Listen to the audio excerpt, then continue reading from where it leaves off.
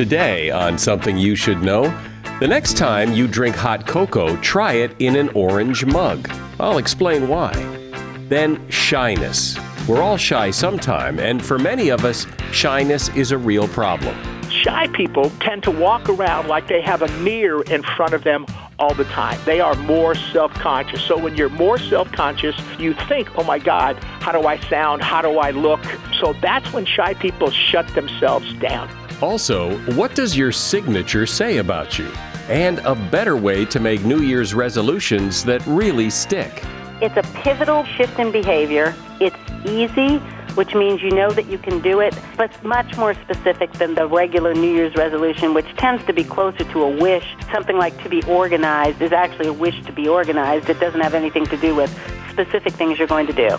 All this today on Something You Should Know. eBay Motors is here for the ride. With some elbow grease, fresh installs, and a whole lot of love, you transformed 100,000 miles and a body full of rust into a drive that's all your own. Brake kits, LED headlights, whatever you need, eBay Motors has it.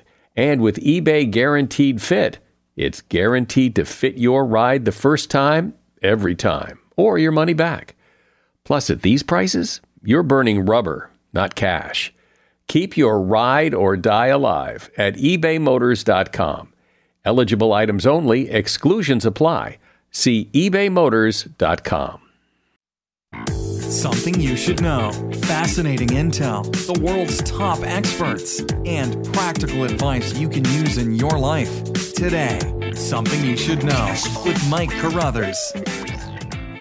Hi, and welcome to what is the beginning of a very, very cold new year in many parts of the country.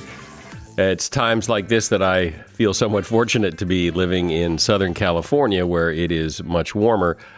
But I've lived in cold weather. I've lived in Connecticut and Vermont, where over the last couple days it's been extremely cold. And I know that when I'm in that kind of weather, there's nothing better than sitting in front of a fire with a cup of hot cocoa. And if you enjoy that as well, you might be interested to know that if you drink cocoa from an orange mug, it will taste better. Researchers from Oxford University wanted to determine how color might enhance a warm drink, so they had participants sip hot cocoa from 4 different colored mugs: red, white, orange, and beige. And they rated the cocoa in the orange mug as the most delicious and as having the most intense flavor. Beige was the next best color mug. It made the cocoa taste sweeter. The researchers also tested coffee in different colored mugs to see what that did, and the best color turned out to be brown. Blue and yellow mugs made the coffee seem somehow softer, so they determined that those colors work better for tea. They also looked at soft drinks in different colored containers, and drinking soft drinks out of a blue glass seemed to be more thirst-quenching than drinking out of a red glass. And if drinks come in a pink cup or a pink glass, they're perceived as more sugary. And that is something you should know. When I think about shyness, I guess I think of it as a negative. You know, people are told, don't be so shy, or you're just being shy, as if it's a problem or a character flaw, something to fix. Is it? Are people born shy, or do we become shy?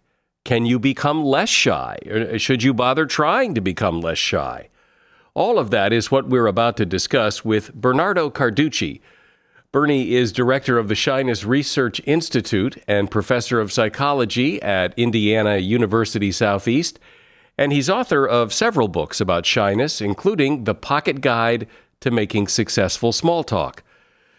Hi, Bernie. Welcome. So dive in here. Why are some people shy and some people not? And what is it exactly? What is shyness? Yeah, so first and foremost, people need to realize that it is not a character flaw. It's not a personality deficit. It's certainly not a psychiatric disorder. It's simply a behavioral tendency. Shy people tend to do things in a particular way different from non-shy people. They think in a way that's different from shy people. So when we talk about shyness and write about shyness, we talk about shyness of the body in terms of behavior, shyness of the mind in terms of the way that shy people think. And both of these things tend to work against the shy individual. That's the biggest problem that shy people have, is that their shyness works against them. But are shy people born that way, or is shyness something you learn, or what? That's the second most common question I get when people ask me about shyness. And the way that we can talk about that is, yes, there is a certain biological component to shyness. And that component comes primarily in the form of arousal sensitivity. So shy people tend to be a little bit more sensitive to sound and noise and these sorts of things. But that's not the biggest component of shyness. The biggest component of shyness is shyness of the mind, the way shy people learn to think. So how is that? How is it they learn to think? What shy people tend to do, a characteristic feature of shyness is that shy people tend to be overly self-conscious. And when you're overly self-conscious, you also tend to be overly critical. Shy people tend to walk around like they have a mirror in front of them all the time. They are more self-conscious. So when you're more self-conscious, you think, oh my God, how do I sound? How do I look? I better not say anything because people are going to find out how uninteresting I really am. So that's when shy people shut themselves down. And that's the problem with shyness of the mind. They learn to think that way. But everybody is shy sometimes, right? Aren't there some situations or some people that make pretty much everybody feel shy? Absolutely. Again, that's a great question, by the way. One of the things that we tell people, probably the most important piece of information I can give to shy people, is to tell them you are not alone. We have been tracking shyness for almost 40 years now, and in terms of the general pervasiveness of shyness in the general population, it's about 40%. So about 40% of the people identify themselves as shy. So we say, look to the left, look to the right, chances are one of those individuals is shy. And if we also ask people another question, have you ever experienced shyness in your life or in some point or a time or situation? And roughly 95% of the people that we've surveyed say yes to that question. So we call that situational shyness. So, you might be pretty self-confident, but you meet your favorite movie star in an elevator and now you freeze up. Okay, but you've said that shyness holds people back, that shy people report that their shyness keeps them from succeeding at things. But you've also said shyness is not a character flaw. So is shyness something to live with, or is shyness something to fix? That's another great, God, you're good at this. When we talk about shyness, I consider myself what I call a successfully shy person. And when we talk about shyness, we say that the problem with shyness is it controls you instead of you controlling your shyness. So there's nothing wrong with being shy. The problem is shy people don't understand their shyness and they take action that works against it. So what we try to do at the Shyness Research Institute and in our writings and our research and our speaking is we try to help shy people to understand the nature and the dynamics of their shyness so they can use that understanding to deal more effectively with their shyness. So they can begin to control their shyness instead of their shyness controlling them. And that makes a huge difference. And so how do you do that? So the way that you do that is to help shy people understand the nature and the dynamics of their shyness so they can take action that works with their shyness instead of against it. And the biggest example, one of the best examples I can give you, is you think about shy people going to a social function. That's one of the things that we find that shy people do is they want to be social, so they'll go to parties, they'll go to bars, they'll go to malls, they'll go to art openings. They want to be social. The problem is they go at it all wrong. So what a shy person, if they're going to go to a party, what they'll typically do is they'll think, okay, the party starts at 9. I'm going to get there at 10:30.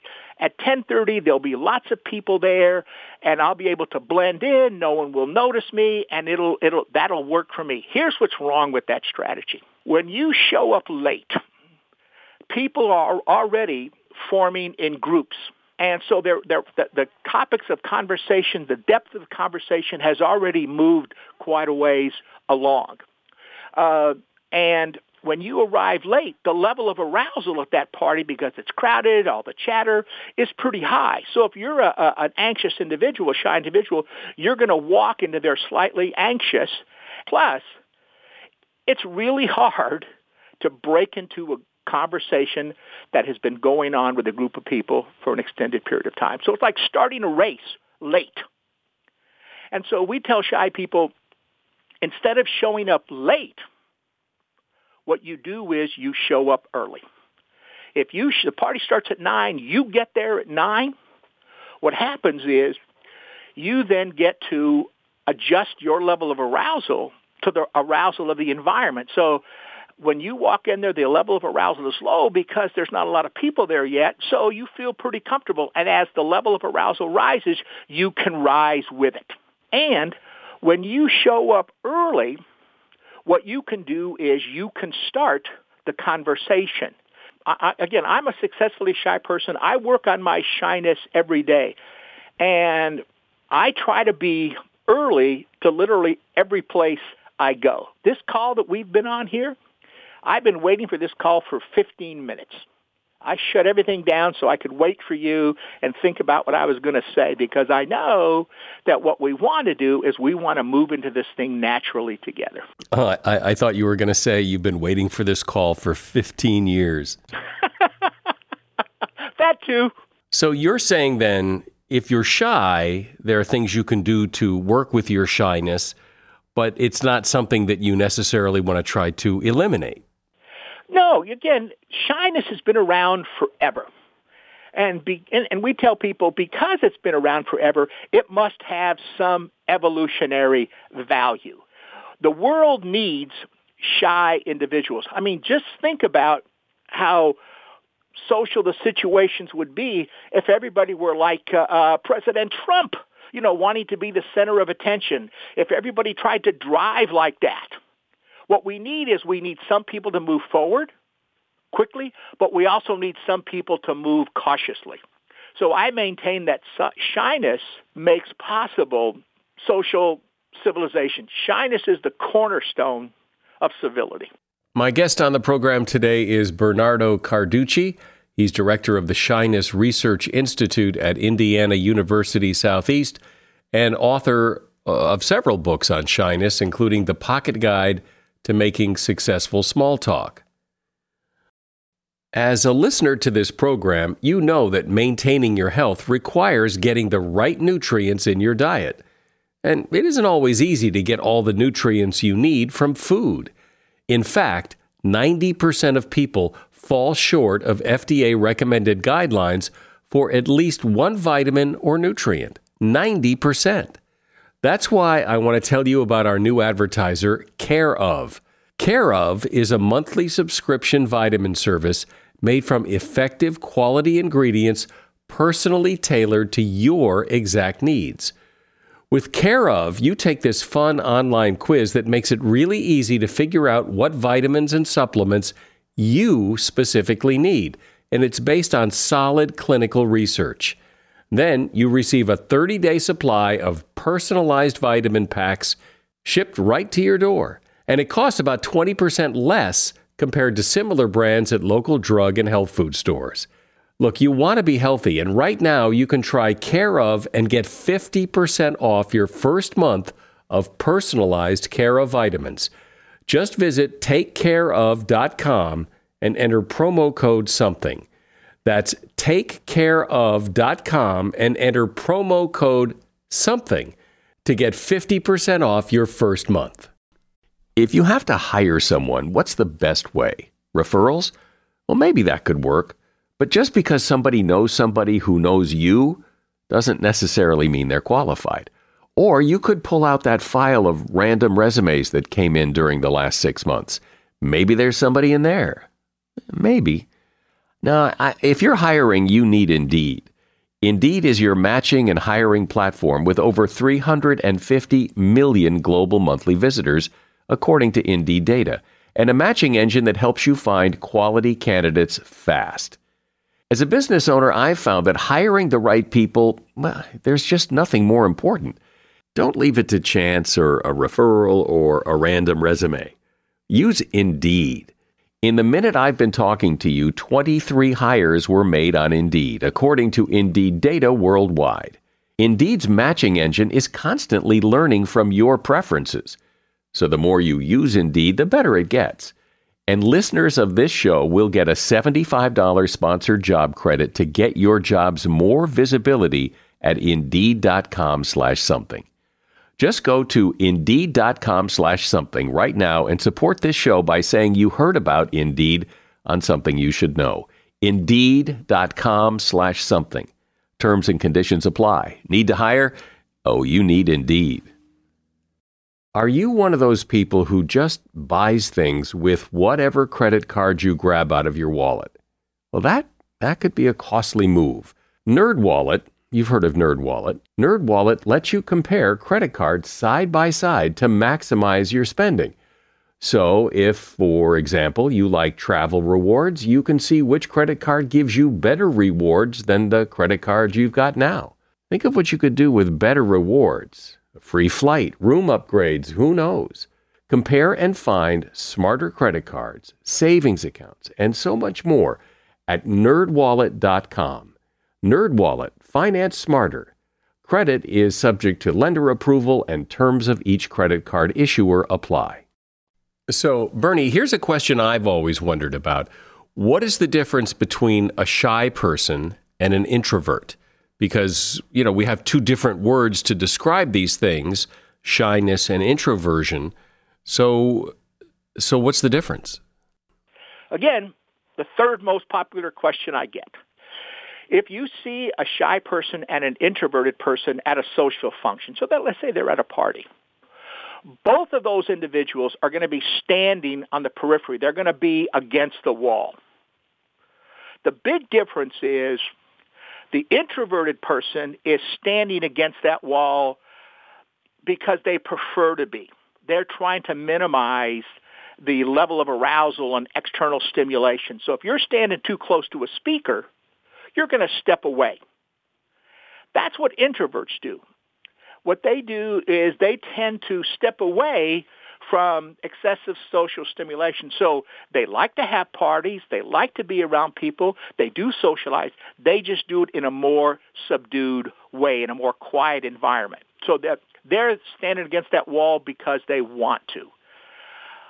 Shy people are standing against that wall because they feel they have to. They don't know what else to do. They want to be out there in the mix. They want to be out there talking to people.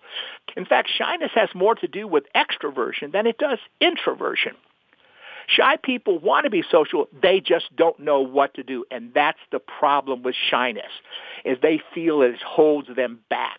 They have to stand against that wall because they don't know what to do. And we say, if that's the case, here's some things that you can do. Here's some simple things that you can do. Here's some things that you can think about, that you can do, that you can practice to build up your self-conscious, your self-confidence, and control your shyness instead of your shyness controlling you. And what are some of those things? Yeah. So, we said the first thing we said is show up early, right? Show up early. The other thing is to look at the kinds of things that people who are successful in a social context do versus people who aren't successful. So we point out the thing that we focus on is small talk. Because if you ask shy people, and we've done this many times, we say, where is shyness the biggest problem in your life? Well, they'll say three things: school, work, and most importantly, interpersonal relationships, making friends, dating, these kinds of things. And the key to all that is, I maintain, starting a conversation, making that connection. Every big business deal, every major romantic relation starts with a simple conversation. And so what we focus on is helping people learn to make small talk. So if you look at the way shy people and non-shy people make small talk, they do it very differently. And I know you have like 5 steps to help people make small talk, so let's talk about them. The best way, the easiest way to get started is to focus on what we call the shared environment, where you are together with other people. So, for example, if you're at a wedding or a party, boy, that's a nice food buffet that they have here at the reception. Or look at that floral arrangement. Man, that's really interesting. Or, my God, this line is long for this concert. So when you make a statement like that, a very simple observation of the shared environment, what you're really doing is telling the person, I want to talk to you. Do you want to talk to me? The mistake that shy people make is they think that opening line has to be a knockout punch, that you only get one chance to do that. So because they're self-critical, they think, that's such a foolish thing to say about the buffet or about the line. That's just so obvious. When in fact, the simpler the opening line, the more effective it is. So 2 is personal introduction. So now that we know we're going to talk, we need some information. So you tell people your name and something about you. Who do you know at the party, why you're there? So now they can begin to think, okay, I know Roger here, and here's some things that I can talk about. So prepare that personal introduction ahead of time. Step 3 is pre-topical exploration. So we're going to throw out some topics. So that's when you can toss out some topics based on what you know about the person's interest and things that they said getting started. And then step 4 is topic elaboration. So now, we started to talk about food at the buffet, and you begin to talk about restaurants. And then at this point, you can say, well, when I was in Florida, we went to this magical Cuban restaurant where they had this great international music. So now you can talk about food, you can talk about vacations, you can talk about Florida, you can talk about international music. And step 5 is conversation termination. When you close a conversation, what you want to do is you want to end it so that you can extend future contact. So you tell the person, I'm going to be leaving in a few minutes. It's been great talking to you. I've really learned something, so that they know you were paying attention, so highlight something. And then say, if next time we see you at the party or the concert or at our seminar, we can talk more about this. Here's my card, or do you have a phone number? You extend the contact. Those are the 5 steps. But there are situations, and you mentioned that shy people have trouble at school and at work, as well as social situations. Well, school and work is not so much about small talk and starting conversations. It's much more about participation, asking questions, answering questions, raising your hand, which, shy people hate to do. Well, again, what people need to realize is that they think that if they say something, people are going to find out what they don't know, or the people are going to judge them critically. What really happens is when you speak up in a crowd, when you ask a question at a lecture, people don't think that you're not very knowledgeable. What they think is you're brave, because you're doing something that they themselves aren't willing to do. And what you do is you create opportunities for them. So we tell shy people, step up, because what you're going to do is you're going to help other people, not just yourself, and they're going to evaluate you favorably, not unfavorably.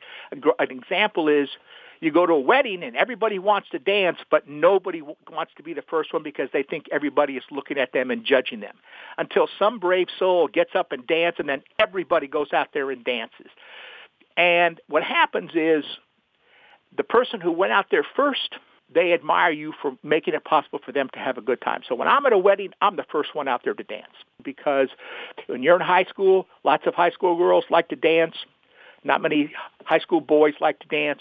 So the book I read said, if you're a shy boy, learn to dance. Be willing to dance. You don't have to be good. You just have to be willing. That is probably the best advice any high school boy could hear if he wants to meet girls. Be willing to dance. Bernardo Carducci has been my guest. He is the director of the Shyness Research Institute and professor of psychology at Indiana University Southeast. And the book is called The Pocket Guide to Making Successful Small Talk. There's a link to the book in the show notes for this episode. A shout out to Claritin for supporting this episode and providing us with samples. You see, for as long as I can remember, I have had to deal with seasonal allergies. Stuffy nose, watery eyes, the whole deal. And the worst for me is it messes up my sleep. I wake up because I can't breathe right. And during the day, well, if I'm working and I'm all stuffed up, then my voice sounds weird, and this is how I make my living. Luckily, for those of us who live with the symptoms of allergies, we can live Claritin Clear with Claritin D. I use it, and if you struggle with allergies, you should too. Designed for serious allergy sufferers, Claritin D has 2 powerful ingredients in just one pill that relieve your allergy symptoms and decongest your nose so you can breathe better. I've been using Claritin D for years because, it takes care of the problem. Ready to live as if you don't have allergies? It's time to live Claritin Clear. Fast and powerful relief is just a quick trip away. Find Claritin D at the pharmacy counter. Ask for Claritin D at your local pharmacy counter. You don't even need a prescription. Go to Claritin.com right now for a discount so you can live Claritin Clear. Use as directed. Seeking the truth never gets old. Introducing June's Journey, the free-to-play mobile game that will immerse you in a thrilling murder mystery. Join June Parker as she uncovers hidden objects and clues to solve her sister's death in a beautifully illustrated world set in the Roaring '20s. With new chapters added every week, the excitement never ends. Download June's Journey now on your Android or iOS device, or play on PC through Facebook Games. Every year, people make New Year's resolutions, and every year, most of them fail. And there are a lot of reasons why that is. A big reason is probably because you bit off too much. You decided that your resolution was to be healthier, or to eat better, or start to exercise, or spend more time with the family. All worthy goals, but also very big and very vague. So now that we're about a week into the new year, resolutions start to fail and fade away. That's why I'd like to introduce you to Caroline Arnold, because she has a better way. Rather than making these big resolutions that often fail, she has discovered the power of micro resolutions. Caroline Arnold has been a technology leader on Wall Street for more than a decade, managing some of the financial world's largest software development teams. She's a recipient of the Wall Street and Technology Award for Innovation, and she serves as managing director at a leading Wall Street investment bank. She is also the author of a book called Small Move, Big Change, Using Micro Resolutions to Transform Your Life Permanently. Hi, Caroline. Welcome. So what is a micro resolution? I would say it's a pivotal shift in behavior that will have an outsized impact on your personal or professional life. It's highly specific. It's easy, which means you know that you can do it. And, it's much more specific than the regular New Year's resolution, which tends to be closer to a wish than a resolution to action. Something like to be organized is actually a wish to be organized. It doesn't have anything to do with specific things you're going to do. But a highly targeted behavioral change that you can marshal your willpower to push through. But doesn't that small change have to be part of a bigger change? Because if you just make a small change, well, fine, instead of getting organized, you organize one drawer. Well, great, you've organized that drawer, but that's it. And now what? Well, no, a micro-resolution, one of the rules of a micro-resolution is it pays off up front.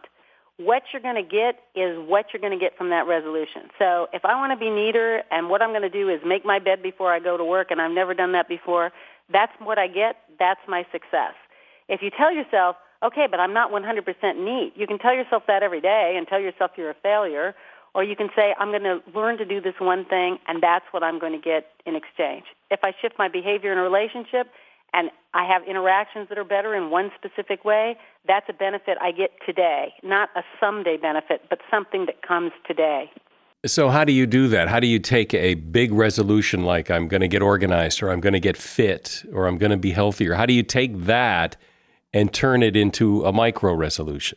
So what you need to do in any area that you want to self-improve in is observe your specific behavior. So if we take dieting, which is a favorite, maybe it's the number one resolution, people's eating patterns are completely different. You know, some people skip breakfast, some people are snackers, some people are late-night eaters, some people drink a lot of beers. You have to really, just saying, okay, I'm going to be thinner by summer is not, going to get you there. But if you make one shift that's significant, and just about, if you cut 100 calories out, you can lose, the new weight loss model show you lose 10 pounds over 3 years. If you, bit by bit, cut what you eat, change your habit, you will actually receive the benefit right now and longer benefits over time. So for me, one change I made was not eating after 8:30 at night. I didn't change anything else. That was the change I made. That one change, I saved a lot of calories. I went to bed earlier because the sugar was keeping me up. I got more sleep, did better the next day from making that one change. But isn't there the fear that because your resolution is so small, the benefit is so small, that you don't see much difference, so you lose the strength and the will to keep going? I mean, as you said, if you cut 100 calories, you will lose 10 pounds in 3 years. Well, 3 years, it's going to be hard to get excited about 10 pounds in 3 years. Well, it's very gratifying to succeed at something you know is good for you. Just exactly what I said there about, not eating after 8:30. I knew I was eating less. I woke up hungry for breakfast, which is the most important meal of the day. I slept better because I didn't have all this food in my stomach. I slept longer because I tended to go to bed earlier if I wasn't eating to keep myself awake, all from making that one shift in behavior. So if you train yourself to say, gee, if I don't lose 20 pounds by next week, it's just all for nothing, you will just simply fail again and again. If you say, okay, this is a great behavior to have, this behavior will really make a big difference in my life, and I'm already getting a benefit now, you'll succeed. Another example is, an organizational behavior. A very simple change in organizational behavior can give you a benefit right away. My first resolution was just to keep all my notes in one notebook, forget all these different pads, writing on agendas, back of envelopes, and all my notes were in one place. I trained myself in that discipline, and then I got the benefit of it right away. And that leads to what? Well, I was more organized that very day. You're kind of at goal the first day. The fact that I had all my notes in one place meant that I didn't stress myself out trying to find a phone number, trying to look up my notes from the meeting, trying to figure out what my confirmation number was on the plane trip I was taking next week. All that stress disappeared because I trained myself in that. Training yourself, making a micro resolution is basically training yourself in a new behavior, and any new behavior feels weird when you first do it. It's stressful to shift your behavior. And so you have to focus your willpower. What's good about a micro resolution is you'll have enough willpower to see it through because it's so targeted. You'll have enough willpower to see it through until it becomes autopilot. Same thing with, pretty much not eating between meals. I started by eliminating certain opportunities to eat. Maybe I wouldn't eat donuts left by the coffee machine, whatever. Trained myself to do that. Now I have what I never thought I could get to is I basically only have one sort of small snack a day. And it's your sense that it takes how long to get there? How long to get from making a micro resolution to getting it on autopilot? Okay, well, it varies from micro resolution to micro resolution, but this is what I would say. Any new behavior will be stressful. It's weird. So even if you say, I'm going to walk to work just on Monday, right? The day that you have to do it and the day you sort of vary your routine getting to work feels stressful. After about a couple of weeks, it starts to feel more natural. It starts to feel less like you have to think about it, less conscious. And at that point, you can sort of start picking up other resolutions. Over time, it becomes completely automatic. So sometimes I turn around and make my bed, and my bed's already made, because it's now just ingrained to do it. I think I haven't done it. I just wasn't conscious that I did it. Like so many things you do all day that are unconscious, whether it's locking your front door, or, brushing your teeth. You don't have to tell yourself to go brush your teeth. You brush your teeth. That's what you're aiming for with micro resolutions, to sort of re-engineer your autopilot to support your self-improvement goals. So you're taking on something small and manageable that's easy to do, and I would imagine that it makes sense to take these on one or two at a time rather than 20 at a time. Right. I say 2 at a time, and they can be in different areas of the same area. But 20 is really doing I will be organized, right? If you say you're going to be organized in 20 different ways, you're going to be talking to yourself all day long about everything you're doing that's not organized, beating yourself up, and your willpower is going to be exhausted, and after about 3 days of that, you're going to say, oh, my God, I just can't do it. I'll try next week. I got to rest from this. It was just too exhausting. So I'd say 2 at a time is the limit. And being, within 1 year, if you do 2 at a time and they each average about 4 weeks, you'll get about 20 done in your first year, more than 20. 20 shifts in behavior is huge, brings a big benefit. So I'm listening to you thinking, okay, this is a great idea. It's much better than the other way of resolutions. But where do you start? Where do you recommend people begin to maximize the possibility that this will succeed? Well, think about maybe the last resolution you made that failed. Think about it instead of a to-be thing, all the actions you take that, are in that area, whether it's spending or, a relationship issue, a work issue. Break it down, find one highly specific behavioral change you think is limited enough that you can absolutely make it, absolutely commit yourself to it. Make sure it's an action, make sure it's personal to you, make sure you're going to get a payoff for it, and then relentlessly practice it. Practice makes permanent. You also need to make sure that it's cued by something. If you have a habit, let's say, of being defensive with people, and that's a habit you want to break, you probably can't say, okay, I'm never going to be defensive. But you could say, maybe when I get feedback from my boss, I'm not instantly going to defend myself. I'm going to say, okay, I'll think about that. Thank you for the feedback. You train yourself to say it in one circumstance, it will carry over to other circumstances. But you have to have a cue for it so you know what's going to get you to remember to do your new behavior. You said that with a micro-resolution, it's instantly gratifying, that the reward is instantaneous. Well, how do you engineer that? Or is it the reward is I did it and so that's the reward? No, it's I did it and feels good, but it's also you have a practical change in your life that makes sense. If you say, okay, I'm going to hang up my keys in the same place every night, so when I leave the house the next day, I'm not searching in my coat pocket, my handbag, and my bureau. It's a small change, but your exit will be stress-free, I guarantee it, at least in that aspect. If you say, I'm going to, sticking with being late in the morning, if you say, okay, I'm going to never come home in the car with less than a quarter tank of gas in the car, and just always make sure that it's a going home thing to fill the gas tank rather than a starting out thing, you're going to remove a ton of stress. You can just get in the car to go. It's something like being late. It's a series of reasons. It's different for every person why they're late. You could be late because you didn't have a can of cat food and you had to run out and get it. You have to sort of look and see what it is that contributes to make you late, shift your behavior, and you'll be so much happier just to get that leg up. There's 20 reasons to be late in the morning. If you remove one, that's less stress. You remove another, that's less stress and more success in being on time. So this idea of micro-resolutions, as you describe it, makes all the sense in the world. It certainly makes more sense than saying, I'll never be late again, or I'm going to lose weight, which is vague and big and hard to do. But you don't hear people talking about this much like you're doing. And yet it does seem to be an easier road to get to where you want to go. Well, I think we're all everyone wants to be a high achiever. We're very impatient. We live in a very fast culture. We have a kind of, and we have a lot of enthusiasm and a lot of determination, and we think, hey, I'll be able to get over the hump. You feel so good at the beginning of the year. You believe maybe that you can do it. And you don't want to accept that maybe it's a daily thing. You just want to get to the other side of the rainbow, and say, okay, I'm done. My weight problem is solved. People think, okay, I'm going to go on a diet. I'm going to lose 20 pounds. Even if you're successful in that, they think that you're done. You're not done. Unless you can maintain that 20 pounds, you haven't succeeded in anything. It's better to be able to maintain a 2-pound weight loss than to lose 20 and gain it back in 4 months. What's the point? So it really is this daily thing. And I think, if you say that's ambition is to make permanent change, as opposed to ambition is to transform myself overnight.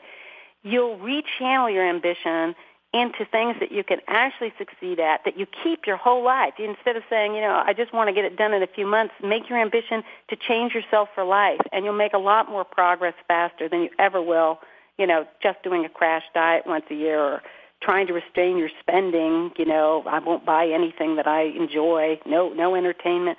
That has very little chance of success. So I think you have to sort of redefine success and ambition, that it's for life. You want to be improving every day. And I imagine there's a real compound effect here, that the more you do and the more you succeed, the more you'll try and the more you'll succeed, and it gets better and better. Absolutely. There's that feeling like, okay, I can be accountable. I am in control. That's one piece of it. But the other thing is, any new habit you make, new behavior, or new attitude you instill in yourself is a pattern for other behaviors. So I used to come home and I would never hang my coat up. I'd just drop it in the chair because I felt didn't have time to do it. I had to get on to making dinner. And I just started sending myself the message, it's really just as fast to hang it up. It's really just as fast to hang it up. I didn't even force myself to do it. My whole resolution was just to say, it's really just as fast to hang it up. And I began hanging my coat up. And then I just began hanging up. Over time, the little pile of clothes I had in my bedroom chair disappeared, It's not too big a leap from it's really just as fast to hang it up now as opposed to doing the whole pile on the weekend to it's really just as fast to file it. Oh, it's really just as fast to file it. It's a mindset change. When you change your behavior, it shifts your head. When you shift your head, it has an effect on your behavior. So every good thing you set in motion does compound, as you say. I like that phrase. Well, I'm glad I brought it up. Thank you, Caroline. Caroline Arnold has been my guest. She is author of the book, Small Move, Big Change, Using Micro Resolutions to Transform Your Life Permanently. And you'll find a link to her book in the show notes for this episode. The size of your signature says a lot, or at least your boss's does. If your boss has a big, bold signature with lots of flourishes in it, chances are you're working for an egomaniac. A study from the University of North Carolina analyzed the signatures of 605 big bosses, and they determined that those with the biggest signatures received the highest pay and were more likely to succeed big or fail big. The study also suggests that the bigger the signature, the more likely the boss is a narcissist. Big signature bosses tend to be bad decision makers, but they have the confidence and the charisma to convince directors and shareholders of their competency. Some of the biggest signatures on the list were Donald Trump, Barack Obama, and Richard Branson. The biggest signature in the study belonged to Timothy Kugel, former chairman of Yahoo. And that is something you should know. If I may, I'd like to call attention to the sponsors on this program. Those companies that advertise here, they make the program possible, and they put a lot of faith in me and this program in hopes that we will deliver an audience that responds to their message. And all of the advertisers in this program are handpicked. I don't allow just anybody to advertise on this program, and we have turned people away because I don't think that they necessarily fit with our audience. But the ones that do advertise, I hope if what they offer in terms of products and services are of interest to you, I hope you will respond and check out their products and services, and I think you will be delightfully surprised. I'm Mike Carruthers. Thanks for listening today to Something You Should Know. The Bigger Pockets portfolio of podcasts are worthy of your investment. We're having a real conversation as real estate investors. New episodes available every day. It's important to buy where it makes money and not necessarily where you want to travel to. Bigger Pockets, On the Market, Rookie Real Estate, or Money Podcast. The purpose of flipping is to create more cash so then you can reinvest into other types of properties. The Bigger Pockets Podcast on YouTube or wherever you listen.